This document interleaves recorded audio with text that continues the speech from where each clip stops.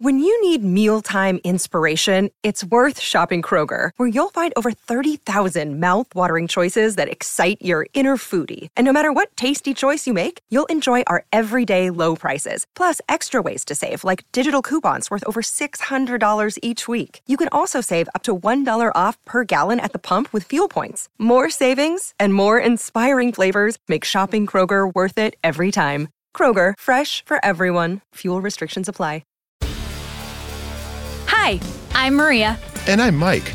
And we're Team Ready. Black Hills Energy knows your home is where your heart is, so they want you to be ready. It's all about keeping you safe, prepared, and making your home as energy efficient as possible. Everything from how to weatherize your home to how to stay safe during extreme weather. Be ready for anything. Go to blackhillsenergy.com/team ready. What you know,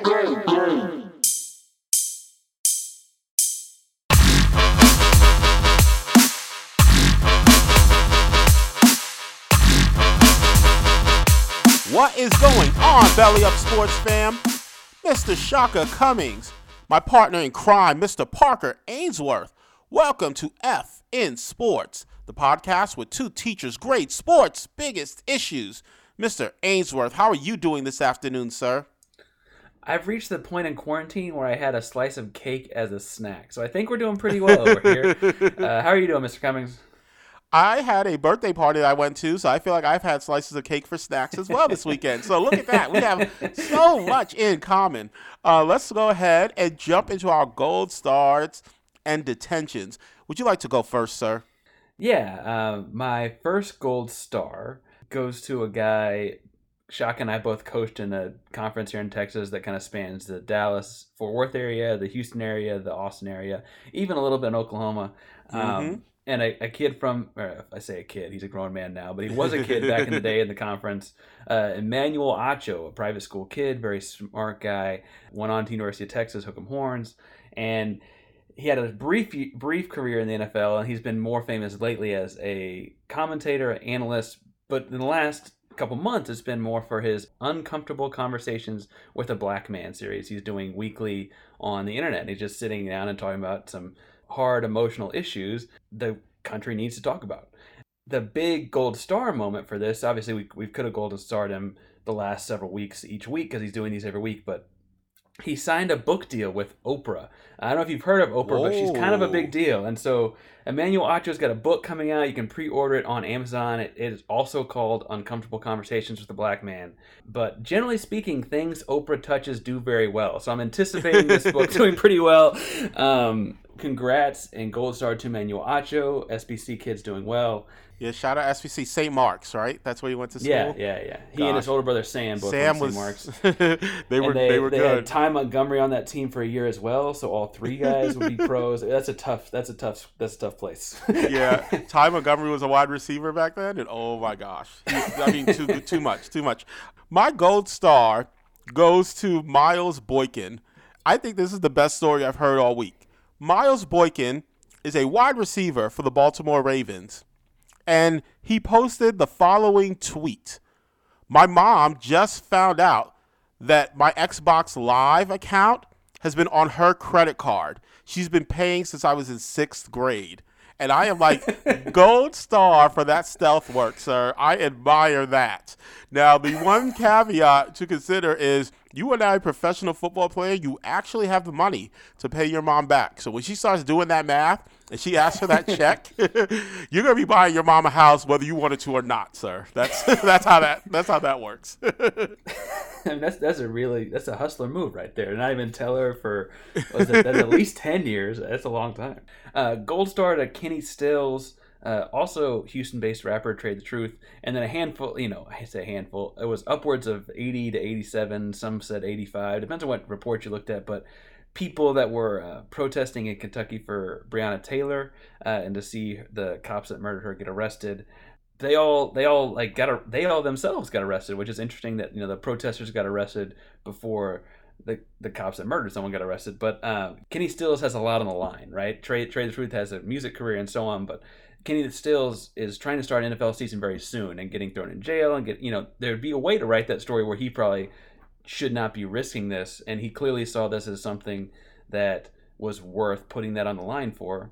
He's since been let go and charges dropped and stuff, but it was a felony charge at first. I mean, he was in real trouble. Gold star to Kenny Stills for supporting a worthy cause, to say the least, and putting it on the line for that. Absolutely. And in a related note, I'm going to go ahead and give my detention to Daniel Cameron, who is the Attorney General in the state of Kentucky. So the protests that Mr. Ainsworth elaborated on a bit, basically what you had were 87 individuals who marched to Daniel Cameron's house demanding justice for the murder of Breonna Taylor. Back in May, you had a group of protesters who were protesting the shutdown of the economy in the state of Kentucky based on the quarantine. And so those folks marched to the governor's house. And the governor of the state of Kentucky is Andy Beshear. They hung an effigy of Andy Beshear outside his window. I mean, he's got 2 little kids who luckily weren't in the house at the time to be able to see something like that. None of those protesters arrested. 87 people arrested when they marched to Daniel Cameron's house. So that just lets you know where our Attorney General in the great state of Kentucky, where his mind is. And let me just say this, because here's something that I don't think happens enough. Jonathan Mattingly, Brett Hankinson, and Myles Cosgrove, those are the names of the police officers that murdered Breonna Taylor, and their names are hidden too much in anonymity. And I've seen trending, arrest the cops that murdered Breonna Taylor. That's their names, and we need to start saying their names because there's too much anonymity. I don't want you to say the cops. Arrest Brett Hankinson, arrest Jonathan Mattingly, arrest Myles Cosgrove, because to this point, more people have been arrested for protesting Breonna Taylor's murder than have been arrested for murdering Breonna Taylor, and that is my detention. Mr. Ainsworth, I know that you have other detentions. I'm going to see if you're going to bring it down because I'm about to get serious again. I guess it's not necessarily down because it's still detention. It's changing course a little bit. I was going to detention a league I normally give a lot of gold stars to, but the WNBA, for the way they handled Elena Delle Donne earlier this week. For those who don't know or weren't listening to the story, Elena Delle Donne has dealt with Lyme disease for a long time now, and she has openly talked about in the last week how she takes upwards of over 60 pills a day to combat this, and how it certainly sounds like a pre-existing condition that would make playing basketball in a COVID bubble very risky. And the WNBA essentially said, it's not a valid excuse and you'll be foregoing your salary by skipping out on the bubble. And that sparked some outrage over the course of the week, and it's very anti-WNBA to me, and I think that's why it took me by surprise so much, is that we typically think of that as because of previous actions, as a league that would very much be in favor of supporting, especially the most recent league MVP, supporting its stars as they, are trying to do what's best for them and their safety. And Elena was on television Monday, Tuesday, Wednesday this week talking about how she was very literally having to deal with do I sacrifice my immediate and long-term health to potentially, this is really, really bad, just to make a salary? Because we've talked about before in the pod, the WNBA salaries are not NBA salaries. That it's not the kind of, she can live off of 1 year's salary for, a decade or anything like that. It's not that kind of money. She's not sitting on tens of millions of dollars. She's sitting on, again, more than the average Joe, but it's not a lot of money. And so I guess I want the WNBA to sit around and think about, how are you treating your stars as a league? Is that really where you want to go as a league right now? It's crazy because, like you said, it's such an obvious pre-existing condition. And as you also pointed out, the WNBA tends to be the league that isn't in the news for this type of story. So it feels odd. Maybe there's more to it, and maybe we'll hear something about it. My detention is not in the realm of sport. 2 great civil rights icons passed away this week, C.T. Vivian and John Lewis. And my detention goes to Marco Rubio and Dan Sullivan, both of whom serve in the United States Congress, who wanted to, I guess, memorialize John Lewis by posting pictures of him with them and then sending messages of condolences, except they obviously don't know what John Lewis looks like because they sent pictures of them with Elijah Cummings, who also was a black congressman who passed away. And so the attention to the people who still perpetuate stereotypes, I guess all of us black people look alike. And since my last name is Cummings, the next thing is going to be a picture of me because my last name is Cummings and Elijah Cummings and John Lewis. So you could just put it all together and I guess just post a picture with me, Parker, and you'd be memorializing John Lewis. So like what's going on in this world, I don't know. But this crazy stuff obviously getting to me a little bit today. Well, and for good reason. There's a really good, interesting piece, thought-provoking in a lot of ways too. If you're, when you're done with listening to this pod, you want to go read something on slate.com. Today is Sunday that we're recording. Joel Anderson wrote an article where he talks about you don't get to call John Lewis a hero if you stood in his way. In fact, if John Lewis is a superhero, you are the supervillain for standing in his way, and calls out a lot of politicians by name, some of which might have been posting pictures over the weekend of memorializing John Lewis. Not to completely go down the escapism route, but if I'm going to give out my last attention for the week, it goes to the NFL. And not to get, I said we're not trying to get too sportsy, but very clearly as we sit here on a Sunday recording, there are a lot of angry NFL players sitting here using the hashtag #WeWantToPlay. It's interesting because you're seeing them all talk about how little they've heard in the COVID safety precautions the NFL has taken, or at least that they've published. Meanwhile, they're supposed to start now. like they need to be heading to camp rookies report early this week, veterans report later this week, and they're all sitting here saying, whoa, NFL, this hit in February and March. It is the end of July. You've known this was coming. How are you not prepared? I understand that in February, March, April, the NFL might have been thinking, oh, by the time August gets here, we'll have figured more things out. And the rest of us, I could point a lot of fingers as to why things have not gotten figured out, but things have not gotten figured out. And so I guess that is one fair, the NFL would have expected the rest of the country to figure this out by August. But you would have been able to tell in June that we weren't going to figure it out by August. You would have been able to figure it out on July 1st that we weren't going to figure it out by August. And so what is taking so long? If Roger Goodell just listened to our podcast, he would have heard our segment where we talked about the fact that you just go out there, you publicize the fact that Ezekiel Elliott has coronavirus, and you haven't given us any detail about how you plan on opening. So if he'd have just listened to us a few weeks back, he could have hedged this problem before it even became a trending hashtag. Mr. Goodell, don't flunk with us. Our pod this week, we're going to be talking about Madden 21, and we're going to be talking about the ratings for players. We're going to be talking about Pat Forty's realignment for college football due to coronavirus and how intriguing it looks in terms of the possibilities. And then we're going to start evaluating the best NBA players who are in the bubble. So we got a full show for you. I hope that everyone out there is ready. But Mr. Ainsworth, it is most important to know, are you ready to go, sir? Ready when you are, Shaka.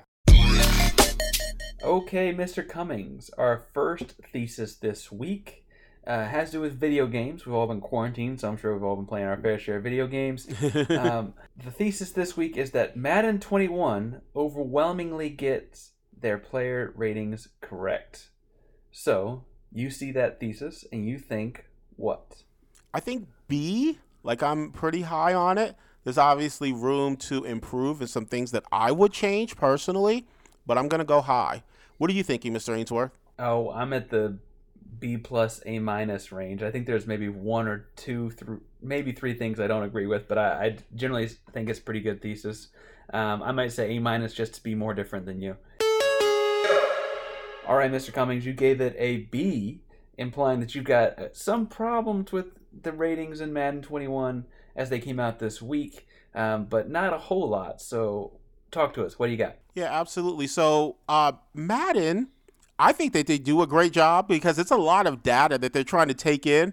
So the fact that they're even doing ratings for these video games, I think are incredible. And the fact that people pay attention to them, I think is amazing. I started with the ratings in terms of quarterbacks. And so I started looking at the quarterbacks and I was like, where would I really take issue? So their top 10 rated quarterbacks, they have Patrick Mahomes, who's a 99, which for those of you guys who are unfamiliar with Madden is the highest rating. So Mahomes is the best quarterback in the game. He's a 99. Russell Wilson's a 97. Lamar Jackson's a 94. Drew Brees is a 93. Brady is a 90. Aaron Rodgers is an 89. Matt Ryan at 87. Deshaun Watson at 86. Dak Prescott and Carson Wentz at 84, kind of rounded out. And little things like I think Aaron Rodgers probably should still be rated as highly as Brady. I get that he didn't have, like, the record that Green Bay had is not reflective necessarily of his season. So I would probably rate him a little higher. I also think that Deshaun Watson is clearly better than Matt Ryan at this point. I think Matt Ryan's a good quarterback, but I would have Deshaun Watson closer to Brady Rodgers at this point in his career. The thing that's going to impact him is the fact that he lost Hopkins, his receiver. So I look at this and I'm like, okay, this is decent. What are you thinking when you see that top 10? I really don't disagree with, like, that's probably the top 10 quarterbacks in the NFL right now. Like you're saying, I might move Watson up like one or two slots.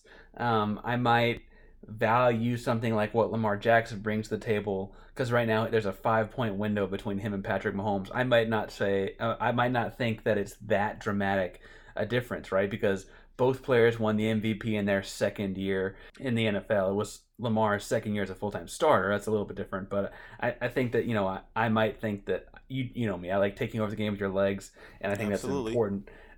And I try to be consistent. I think that's an important asset of it. And so if Lamar brings that to the table, I might not think it's a 5-point window. I really, though, I gave this a higher grade than you did, I think, because these are intentionally flexible. If you look at the work that the folks at EA Sports do on a week-to-week basis throughout the season to keep them up to date and accurate. I mean, they're sending, scouts to each game that happens every week. Did you know that Barry Sanders' son is one of those scouts? Did not, but that's epic. Talk about a great Madden player. Anytime you get like a historic team and play with Barry Sanders, that's some fun times. But the truth is, they're out there early. They're watching pregame. They're talking to players. They're watching what's happening, and they're updating their ratings every week. And so, like, yes, in July of 2020, I'm thinking, I might have Deshaun Watson ahead of Matt Ryan, and I might have Lamar Jackson closer to Patrick Mahomes, but those could all be where I think they should be by the second week, and so they're not so far off that they couldn't potentially be there, and I think that's why I don't think that they're that far off. It's also funny when you hear the scouts talk about it, and just I'm doing research for this and listening to some people talk this week, like, they'll be out in the field in pregame, and kickers will come over to them and be like, hey, just a heads up, we think we can get them in the return game, and so we're going to intentionally kick it to where they have to bring it out of the end zone. So don't take my kick power down. That's part of our strategy this week. like stuff like that. Like they're really pushing it. Like, hey, just this is intentional. Don't hurt me here. Can I ask you about a couple more quarterback ones? Like, I'm curious about Cam Newton. Are you okay with him not being in the top 10? I think it's okay for him to not be in the top 10 to start the season, considering we saw him play so little last season. Obviously, you know how I feel about Cam, as I said, about a quarterback can take over the game with his legs. I don't think it's unrealistic to see that, like, Cam Newton could probably have your biggest jump of any quarterback, especially of any non-rookie quarterback, from like week 0 to week 1, just because if he shows up in that, right? Like if he shows up and plays well for Bill Belichick and that Patriot offense, all of a sudden he would at least be an 85, right? He has 600 total yards in that first game, and all of a sudden he's a 98. Well, and I think that's just part of the function of we didn't see him play much last year. I will say if you look at the stats of the healthy games we saw him play in the last 2 years, that reads more like a 90-plus ranking quarterback. It's just that there's been so few of those. And then a quick word on the rookies here. So Burrow's a 76, Tua's a 73. They got Love as a 71, and then Herbert as a 70, which is interesting. And then Kyler Murray's a 77. So, like, I throw all that at you. What do you say? Oh, we've had our disagreements about Joe Burrow. So I don't want to sit here. I don't want to sit here too much. I will say that rookies you typically see make their biggest jumps as opposed to any player because they're kind of the most raw data, right? They're just looking at a bunch of college tape when they're analyzing these guys as opposed to the year before's NFL tape. I think that the Bengals are going to struggle at points this year, and so that Joe Burrow may not jump as much as you might expect. Whereas Tua and the Dolphins, the Dolphins showed some glimpses at the end of the year last year about like, oh, this might not be as bad a team as we thought. They may have figured out who their coach was and those kinds of things.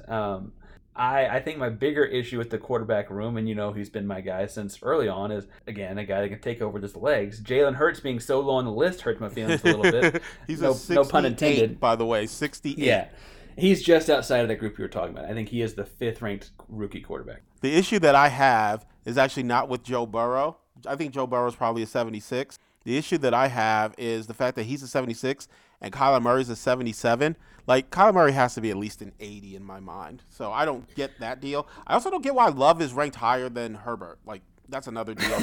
That's weird to me because I just think that Justin Herbert's clearly better than Jordan Love. And it's by a whole point, I guess. I'm going to argue the point. I'm going to argue for that one point.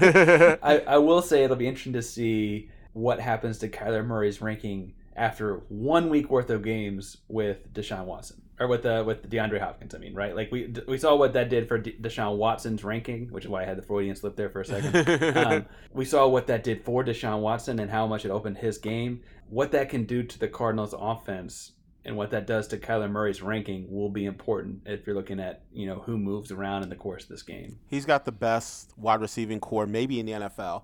Let's actually talk a little bit about the other guys in the NFL because all the talk's about the quarterbacks anyway. They get $500,000 or $500 million. It's ridiculous.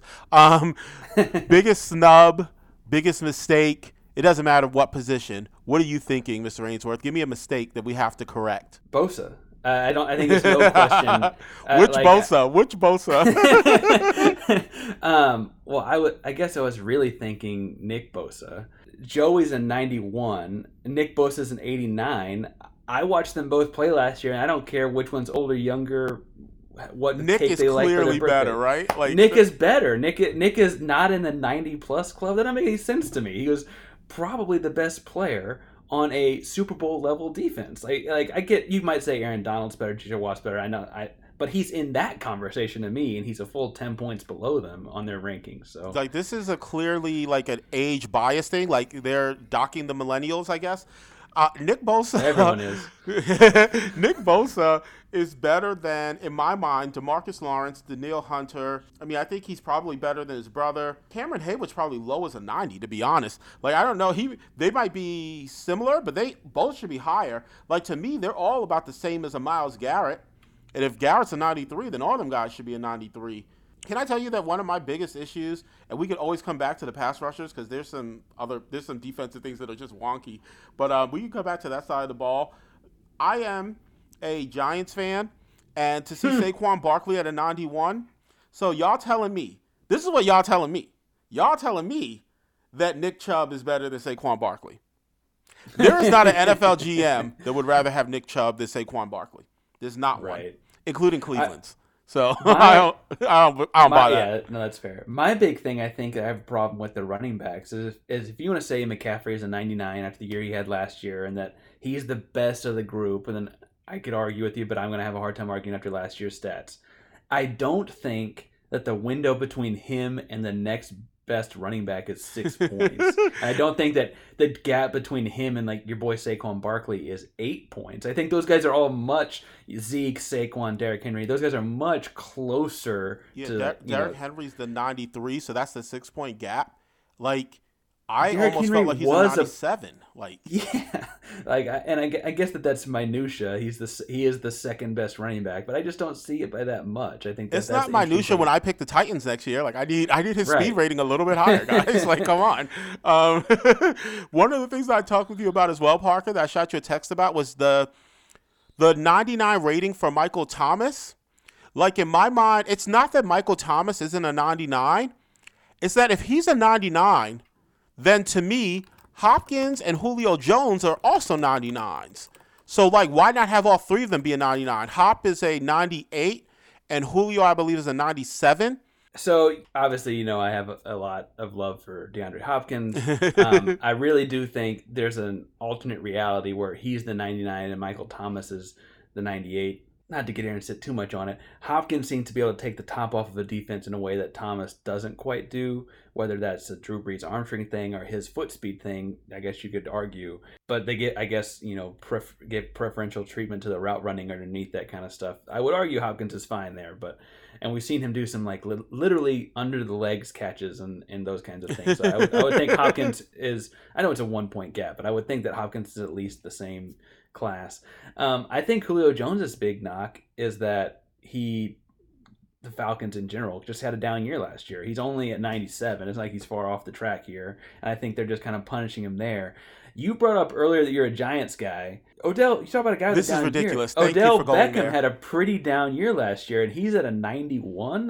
What are you thinking there? No. See, you're looking at it the wrong way. I'm sorry. Odell Beckham is a better wide receiver than Stephon Diggs. So Odell Beckham being at a 91 and Diggs being a 92 is a problem.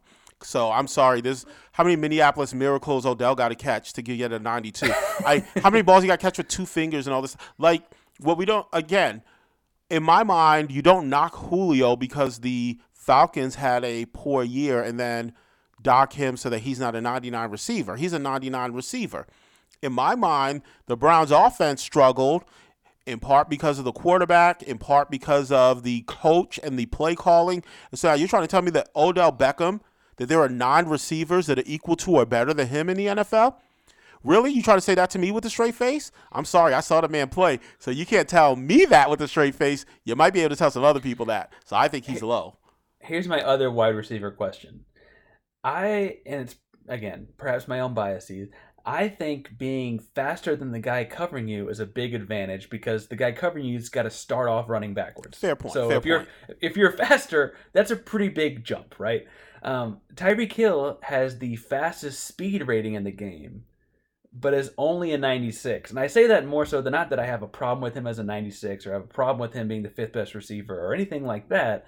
I think I just would have assumed if you told me on Wednesday that he's going to have the highest speed rating in the game, that when the ratings came out on Thursday and Friday that he would have been like closer to the number 1 spot, I guess. Am I wrong there? Can I tell you that the thing that is more surprising to me about all of that, I don't necessarily think that you're wrong, but the fact that Hill has the highest speed, Marquise Goodwin has to be like, excuse me? Like, I've actually tried out for the U.S. Olympic track team. You think that if he's a 99, I must be 103, right? Like, right. So I need them guys to race. So that's one thing that I need. All right, we talked about guys that had a down year last year, and I think I'll leave it at this. We have one player in these top 10 rankings that very literally did not play last year. And I don't mean didn't play because he was hurt. I mean stepped away from the game for a year before joining up with his buddy in Tampa Bay. Rob Gronkowski did not play a year ago. We saw him shrink, and he is still a 95. What do you say to that? Julie Ertz needs to soccer kick whoever rated her husband a 90 and Gronk a 95. And I also think that we're obviously underestimating the former 24/7 champ in the WWE. Rob Gronkowski, guys. Like, he's still a 95. He's still that level of player. In all honesty, I think Ertz should be higher. Like, I get that Zach Ertz had a down year for Zach Ertz last year.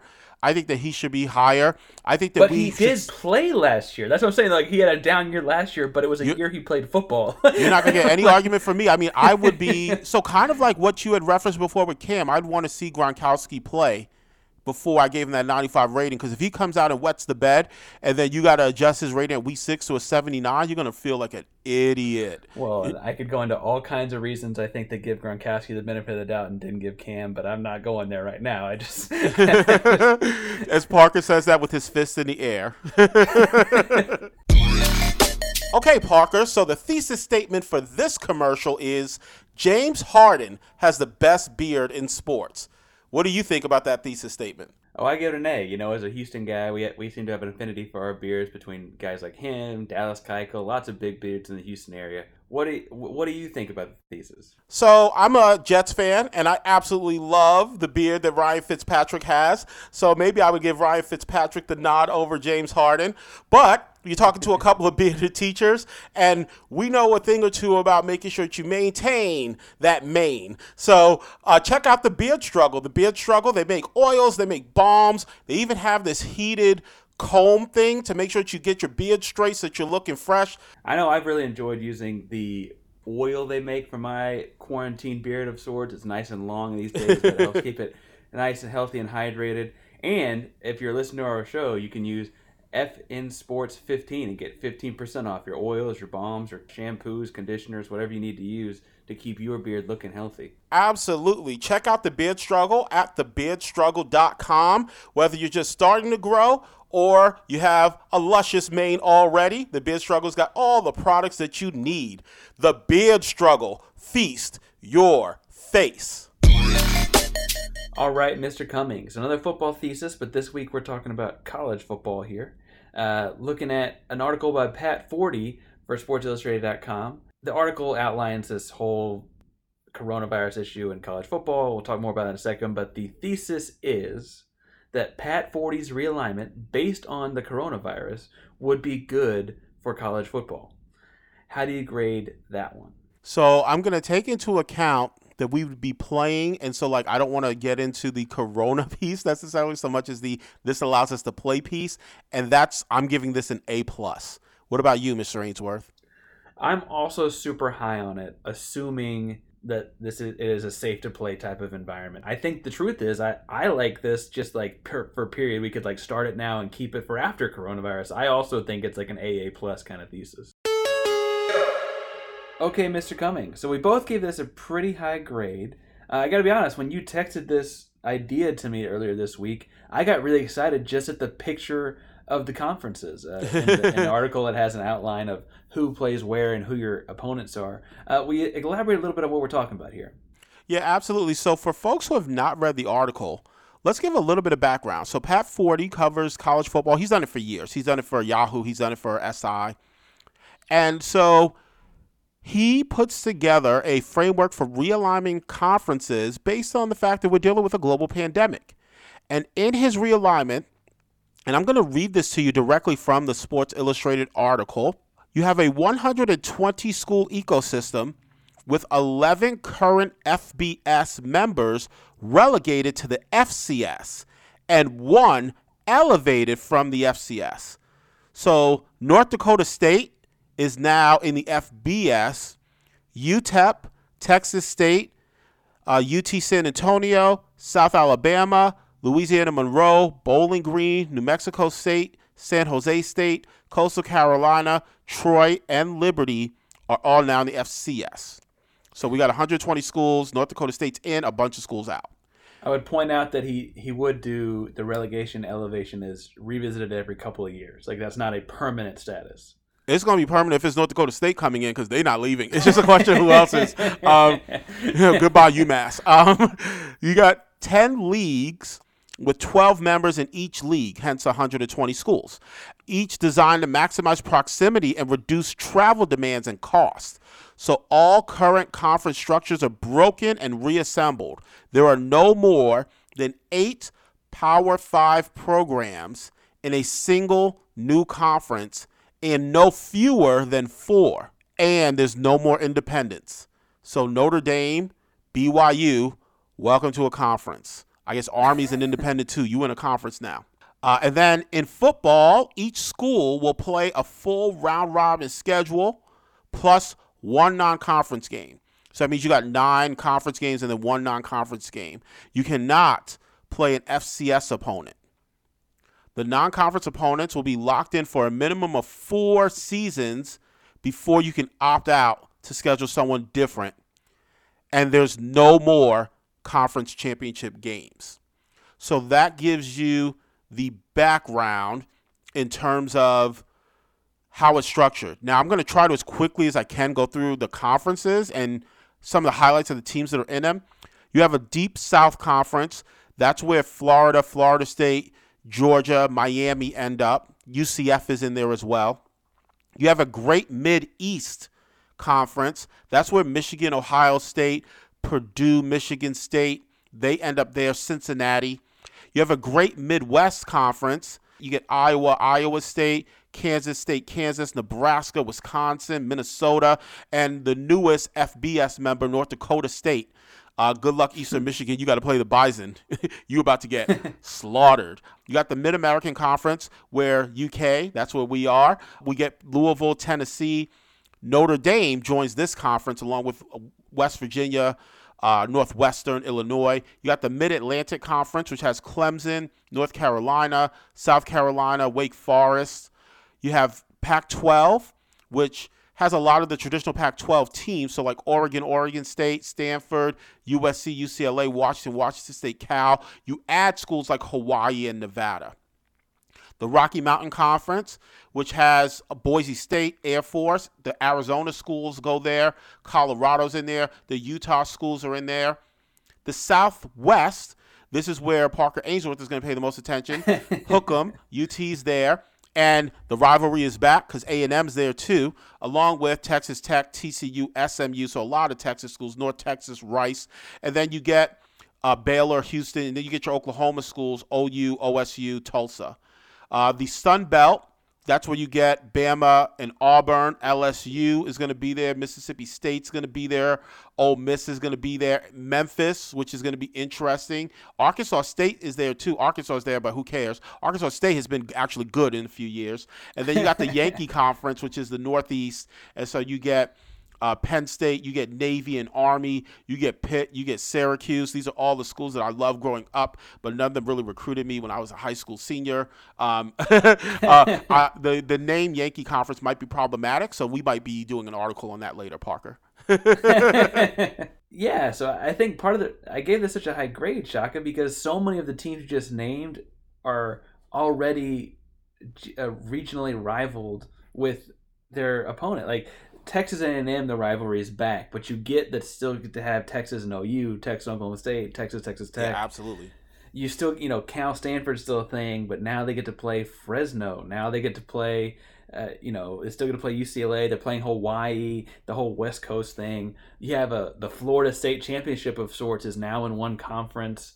I think that it does a great job of maintaining those. We also get to keep Army-Navy, which is a huge deal. I love this realignment, and you mentioned it in the grading segment. I love this realignment regardless of Corona. Like, I understand that Corona is the trigger, and what I hope that college football would do is utilize the pandemic because it's such a tragic, crazy scenario. Let's utilize it to think about things like this. Like, why wouldn't we consider this realignment? It's the money. Right? So, but why wouldn't we consider something like this in terms of realignment where we could get some of these teams to play against each other? And there's something really interesting, Parker, the playoff structure. The playoff structure, all 10 conference champions would be in the playoff, plus 2 at-large teams. So more inequity with a Power 5 and a Group of 5. You're in a conference, you win it, you get to go, and they'll take 2 more teams. Well, and the deal there is that you're not losing any the current Power 5 teams because, like you articulated earlier, there are 4 to 8 in each conference, and so you're going to still have those traditional. I mean, the blue blood programs will still probably be at the top of the list, right? Those issues and inequities between like Central Michigan and Wisconsin don't just go away, but it gives them a chance to play each other in a nearby rivalry of sorts because they're not far away regionally. I think that part of my thing I like about this is that it really does keep like this idea of if you're from California and you commit to UCLA, or if you're from Florida and you commit to Miami, if you're from, you're a Kentucky guy, if you're from the Bible Belt of sorts and commit to Kentucky, all of your games are now relatively close to home, right? Like that's part of like the lure of, amateurism in college athletics is like kids that stay close to home, and now all of your game, you're not sitting here, as a kid in West Virginia, committing to West Virginia and then playing half of your conference games in Texas. Like that doesn't just flip like that for you all of a sudden. I think that there's benefits to it from that sort of humanitarian perspective. I also think that like so many of these rivalries, and maybe it's because I sit here in Texas and A&M left the conference however many years ago, but so many of these rivalries already kind of exist with the fans. Like the Texas A&M thing is one thing, but like Baylor and SMU folks don't like each other. They just don't play each other very often. Well, so it's not a SMU problem. TCU is the Iron Skillet, so I mean they have their Right. legit rivalry, and you got these other ones, right? And they play each other more often, I guess. But I was thinking about like teams that don't traditionally play each other. So like you got these rivals that already kind of exist in these regions, and now they get to play, right? And so I think that that's an important aspect of this. You can speak to the Kentucky side of things, but there are certainly some rivals in that part of the world that you're excited to see potentially getting to play in this scenario. Well, hell yeah, I want to play Notre Dame. Because, like, people talk about Kentucky as if Kentucky football is their dad's Kentucky football, which only tells me you're not watching Kentucky. Because Kentucky beat Penn State in the Citrus Bowl 2 years ago and literally won 8 games in a bowl game with a wide receiver playing quarterback, and that wide receiver got drafted as a running back in the NFL. If that lets you know what the quarterback situation in Kentucky was like last year, and they still won 8 games. I said this 2 years ago to an Auburn fan, and I said I would have loved to have our Citrus Bowl team have played Auburn because Auburn talks smack every year, and that team was good enough to play them. In this scenario, Kentucky, I would love to see them play a Notre Dame. And in this scenario, you get to do that. And let me say this. Even though Kentucky is a Power 5 school, I think that there are a lot of Group of 5 fans who have the same sentiment. Like UCF would love to play Florida State. Bring it. You know what I mean? Boise will play anyone, anytime, anywhere. And to be able to play Utah again, because that used to be the Mountain West rivalry. Right. To get them again, because now Utah thinks that they're high and mighty in the Pac-12, right? So, like, I could see Boise saying, yeah. And then we get Colorado, and we get Arizona. Oh, yeah, we'd love to get those schools. And even a team like Hawaii. We just out here hanging on the islands, bruh. Okay, bring Oregon out here. We're about to sling it 50 times. We're about to have fun, guys. It's interesting. I think on this, you bring up Hawaii. They probably have the strongest home field advantage just on geographic location because it's the only one you have to travel a long way to anymore. There's no more going from Lubbock to West Virginia. There's no more going from, Ohio all the way to Idaho or to Wyoming, right? You don't have to do any of these big, long trips within your region necessarily because of the way it's split up, with the exception of Hawaii. I got to ask, though, because you're a big-time college sports guy. I love Texas. I love the Big 12, and I watch my fair share of basketball, but you're a big-time college sports guy, Shaka. As you look at this, what non-Power 5 team, you mentioned a couple, do you think benefits the most from it? Boise State, because Boise wins that Rocky Mountain division this year in my mind. That's not to discount Utah. Utah was pretty good. That's not to discount Utah. But Utah is going to lose guys. Well, Utah lost guys to the NFL. Their defense is not going to be the exact same coming back, and their defense was incredible. So Boise is the one that stands out for me as benefiting. And let me throw this out there as well. I want everyone to know that I have an affinity for the Armed Forces Academies, so I bring that bias to this conversation. Army and Navy love being in that Yankee conference and knowing all we have to do is take out Penn State. Because completely. The thing that the advantage for the 9 other schools, or actually it'd be 10 other schools that are in the Yankee conference, is that you get Army and Navy. So when you prepare for the option, at least you got to do it twice. But if you're a coach, you know that Army's option is different than Navy's option, even though they're option principles. They're trying to hit you differently with it. Right. But they would love to get Connecticut and Boston College and Buffalo and UMass and Rutgers. I mean, everyone would love to get Rutgers. But if I know that really I just got to beat Penn State, like that's going to be what Army and Navy are focused on. I think that they have an opportunity. Can I tell you another school? And I understand that Wisconsin is in the Great Midwest. I understand that Iowa is in the Great Midwest. I understand that Minnesota and Iowa State are coming along. Yeah. Y'all got to play North Dakota State. And let me tell you something. There's not a bunch of teams walking around here that want to play North Dakota State. There's probably 15 schools that can beat North Dakota State pretty regularly in the country. When you watch them, they play different. And they've got a quarterback who's going to be probably a first-round pick on the team this year. So North Dakota State is a school that I think is going to really like being in that Great Midwest. And I think that they would relish the chance to play Wisconsin. They would relish the chance to play Iowa and Iowa State. And they are a tough out, boy. They haven't been at the top recently like they were about 10 or 15 years ago, but Appalachian State, I mean, they got to play Clemson. That's impossible. That's the big right now, one. right? But the rest of that conference is not out of their reach to me. And I guess you still got to beat Clemson, and so you could have your one loss beat at Clemson. I don't think it's good enough to make them one of the at-large teams for a playoff or whatever. But that's a good setup for them. I want to say UCF, but the gauntlet of Georgia and Florida.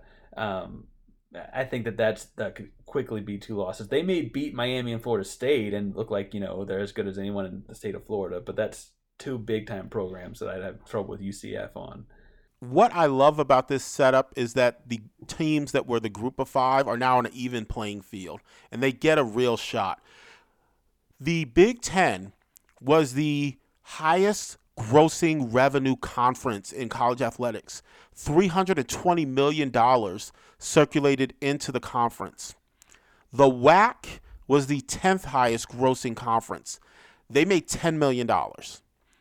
And it's like, that's obviously very different football that you're playing. Right. And to now get conferences that are actually divided evenly, that the revenue can be split evenly, this actually makes a lot of sense, which is why it will never happen. Because there ain't no way the Big Ten's giving up $320 million so that their schools can go and, potentially get beat up. You think Illinois is oh yeah, this is cool, we're gonna get beat by Marshall and Middle Tennessee? Nope. So this is why this isn't gonna happen, right? The teams that want this are the teams we were just talking about. They're the North Dakotas and the maybe Army, but the Boise's and the schools that have much smaller endowments or whatever going towards athletics.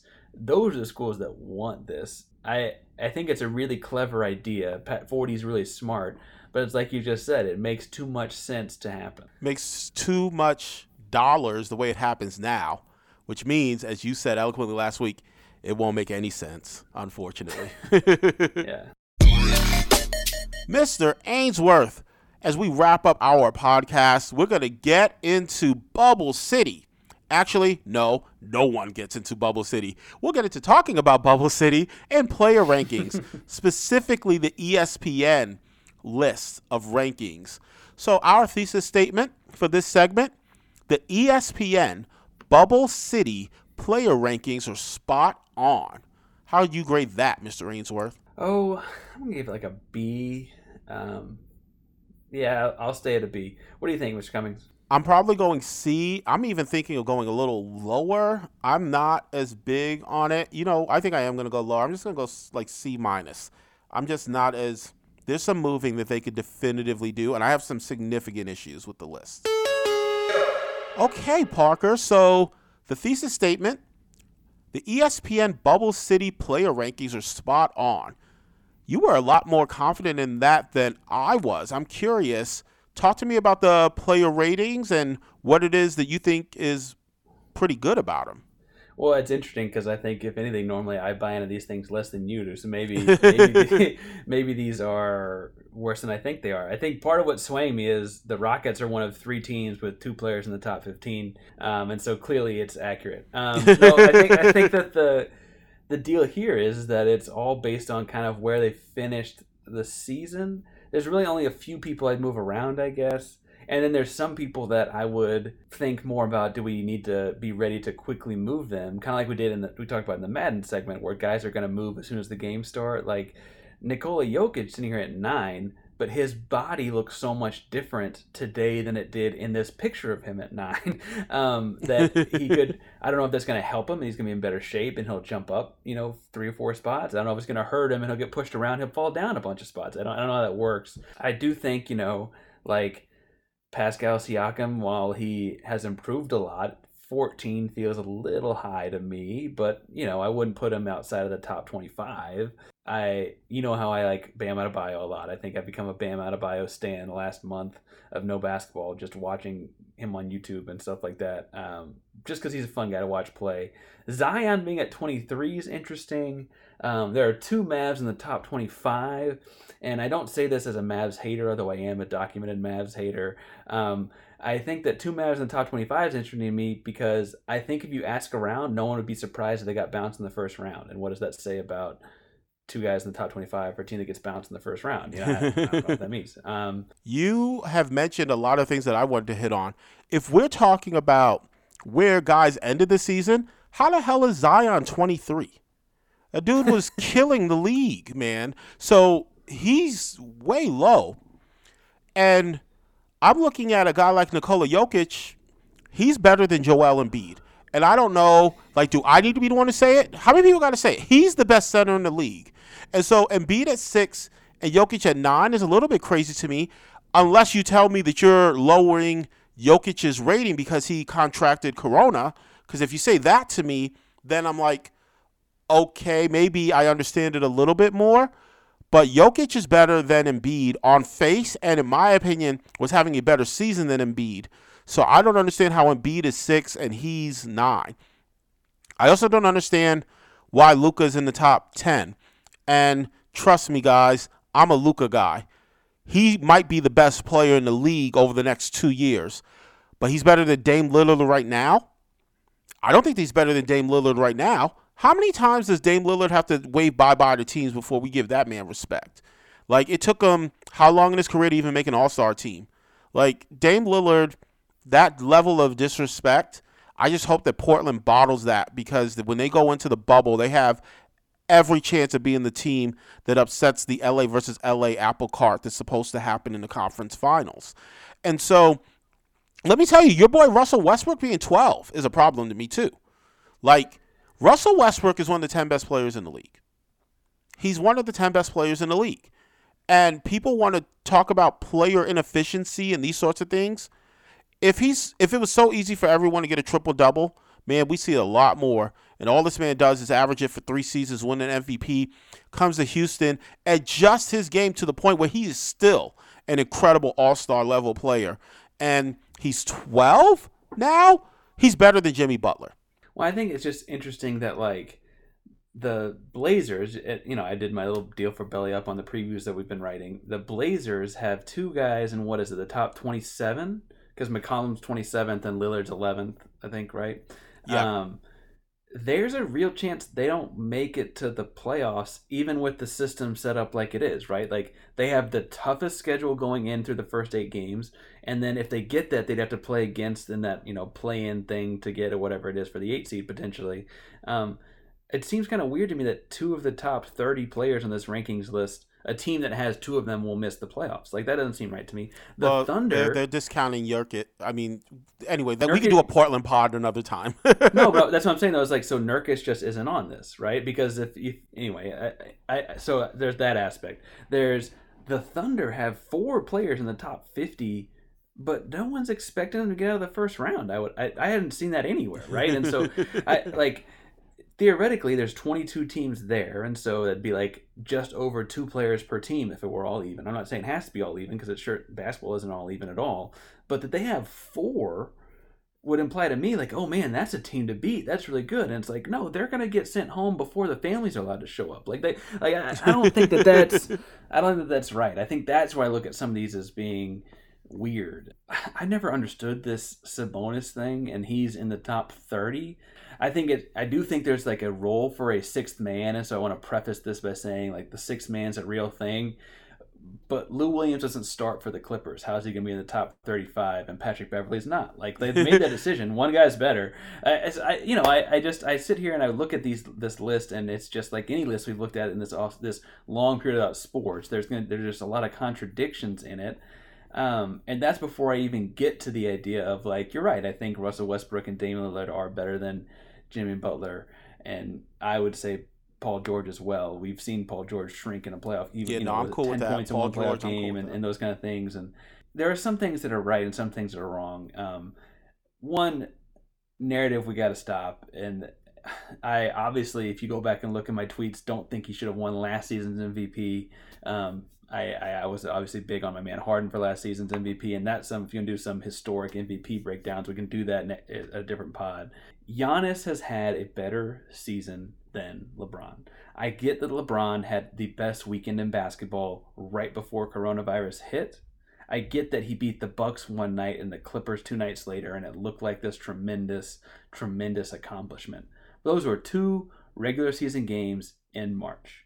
Giannis was playing just before the break happened at a unbelievable level, both analytically and with raw stats, and by how he takes over the game when you watch him play just with your own naked eyes, right? Like, there is not a way to look at it where Giannis was not an impressive basketball player. If you want to look at what it's doing for the Bucks could still win 60 games, and they're only going to play like 72 this year. Like they're still on track to potentially win 70 games or 60 games. Giannis could very easily win Defensive Player of the Year on top of all of his offensive numbers. But Giannis has had a better year than LeBron. Does LeBron typically play better in the playoffs? Yeah, sure. But is this list about where they were when we left off, or is it where we were going forward? Because if it's where we were going forward, I'm back where you are, where it's like, well, some of these guys, like, we've never seen Davis get past the second round. Why is he number 5? We've never seen Joel Embiid get past the second round. Why is he number 6? We've never seen Luka in the playoffs. Why is he number 7? We've never seen Paul George get out of the second round. Why is he number 8? Like, it's just Jokic, same, like, all these guys are the same thing. It's like, what, Lillard might not make the playoffs. He's at 11. So there's just lots of different aspects that just seems to contradict itself, because I don't know. I just got a problem with player rankings lists in general, and so maybe that's my thing. I did give it a high grade because I think that there's some validity to some of these things. Like, I do think that, like, Chris Paul gets underrated because his teams don't win. He is a top 15 to 25 player. And I do think that, like, Pascal Siakam is a top 15 to 25 player. And I think that there are a lot of players that are in roughly the right spot, and I think that's where I settled at. Like, it's like a B. Like, I think that's just where I settled on it. I just love that on this list, because I'm like going through it and just scrolling through as you're talking. I love the number of University of Kentucky Wildcats that are on this list. I mean, we are all over this thing, guys. So one thing that the list gets right is that the University of Kentucky absolutely dominates college basketball. Hence, we send the best players to the NBA. Devin Booker is 31. I think that the amount of Devin Booker misranking that happens is incredible. It just shows me you don't watch. He's not the 31st best player in this bubble. He's not the 31st best player in the league. Devin Booker could hit you for 60 every night. You don't know. You don't know. You can't stop him. Like, I don't understand. So I start looking at my cats, and I'm just like, I'm not sure about where we're starting to rank some of these guys. And I actually, and again, I'm a UK guy. I actually think that Bam Adebayo is probably a little high, but I definitely think that Booker's Bam low, Adebayo. Man. Booker's got to be higher than 31. Booker is in the top 15. Like, why is Booker? I don't know. I'm gonna get into trouble. Chris Middleton? Behind Chris Middleton? Man, can Fred we? Or Fred VanVleet? Or like, I hear you. But I guess my thought is you have him a little higher than I would, but I would think that he's at 31. I'd probably put him in the top 25. I don't think he's that far off. I guess my thought on this list is the way he gave it a B is because I don't think anybody's that far off. I just think there's some inconsistencies on it. The player who I think has the potential, like if this list were like those Madden ratings that we were talking about earlier and the player could move and fluctuate, the player who I think has the most potential to move up this list is Jason Tatum. Tatum starting at 13. I think that by the end of this season, through the playoffs, Jason Tatum could be the number 3 on this list, which I know you don't want to hear because Harden's 3. I believe Harden's 3, right? It might 4. Be Kawhi that's 3, Harden's 4. Anyway, it would have Tatum jumping Harden, which I know you are not into at all. But I think Tatum could be that high depending upon how his team plays and how he elevates his play in this bubble. I think the other thing that's interesting about Tatum is, I don't know if you heard this week, they're talking about, Kemba Walker's knee still isn't quite right. And so if his knee's not quite right, that's worrisome for the Celtics because he's had a lot of time off. And so if his knee's still not quite right and they've had a lot of time off, maybe it's, maybe it's not maybe it's more serious knee than we thought it was. Maybe it's not a good idea for him to go play. I think that Tatum's easy to think about jumping because when you think about his playoff run 2 years ago, not last year, but 2 years ago, he clearly was able to step his game up to the occasion and be ready to go. I'm interested, I guess, to see. I would have said going into this that it'd be a guy like Luka because we've never seen him in the playoffs, but they've got him at 7. That's oh my god. So let me ask you this: who's the player who you think has the biggest potential to fall? I go back to Paul George. Thank you. We got the same guy. I go to Paul George because, he had his bad moments in Oklahoma City in the playoffs. And, if you want to go back before the gruesome leg injury, he had games where he shrunk in Indiana that got covered up because the team played LeBron tough. Playoff P. Do you remember that foolishness? Playoff P is a fairy tale. Like, it is Little Miss Muffet. It is Little Red Riding Hood. It is Snow White. It don't exist, guys. There's no Playoff P. Sorry, that dude, in terms of postseason production and performance, is overrated. And if the Clippers get knocked off by your Rockets, get upset by Denver, catch Portland, when Portland's really rolling, and that team loses, Kawhi's got 2 championships and 2 finals MVPs. So we're not going to ding Kawhi. Sorry, Paul. You're getting dinged. Playoff P, the myth. Like, people are going to wave bye-bye to him from this top 10 list the same way that Dame Lillard did last season. Friends, that is another edition of F in Sports. We started, and we weren't talking about a lot of sports, but I told you guys we would talk about sports. We eventually get there, right? We eventually get there. Parker, you want to hit folks with your socials? Yeah, if you want to hit me up about sports or not sports, you can find me on Twitter and Instagram at Painsworth512. That's at PAINSWORTH 512, all one word, on Twitter and Instagram. I'll also respond to the F in Sports Twitter page. You can find that on Twitter at FINSPORTS, the number 2. All one word on Twitter. We got Instagram too, Shaka. Absolutely. You can hit us up on Instagram at F_N_sports. You can find me on both Instagram and Twitter at Shaka Cummings, at CHAKACUMMINGS. Thank you guys for listening. Please remember to like, subscribe, share, do all those wonderful things that help the podcast. And please remember, when it comes to sports, don't funk with us. Later, guys.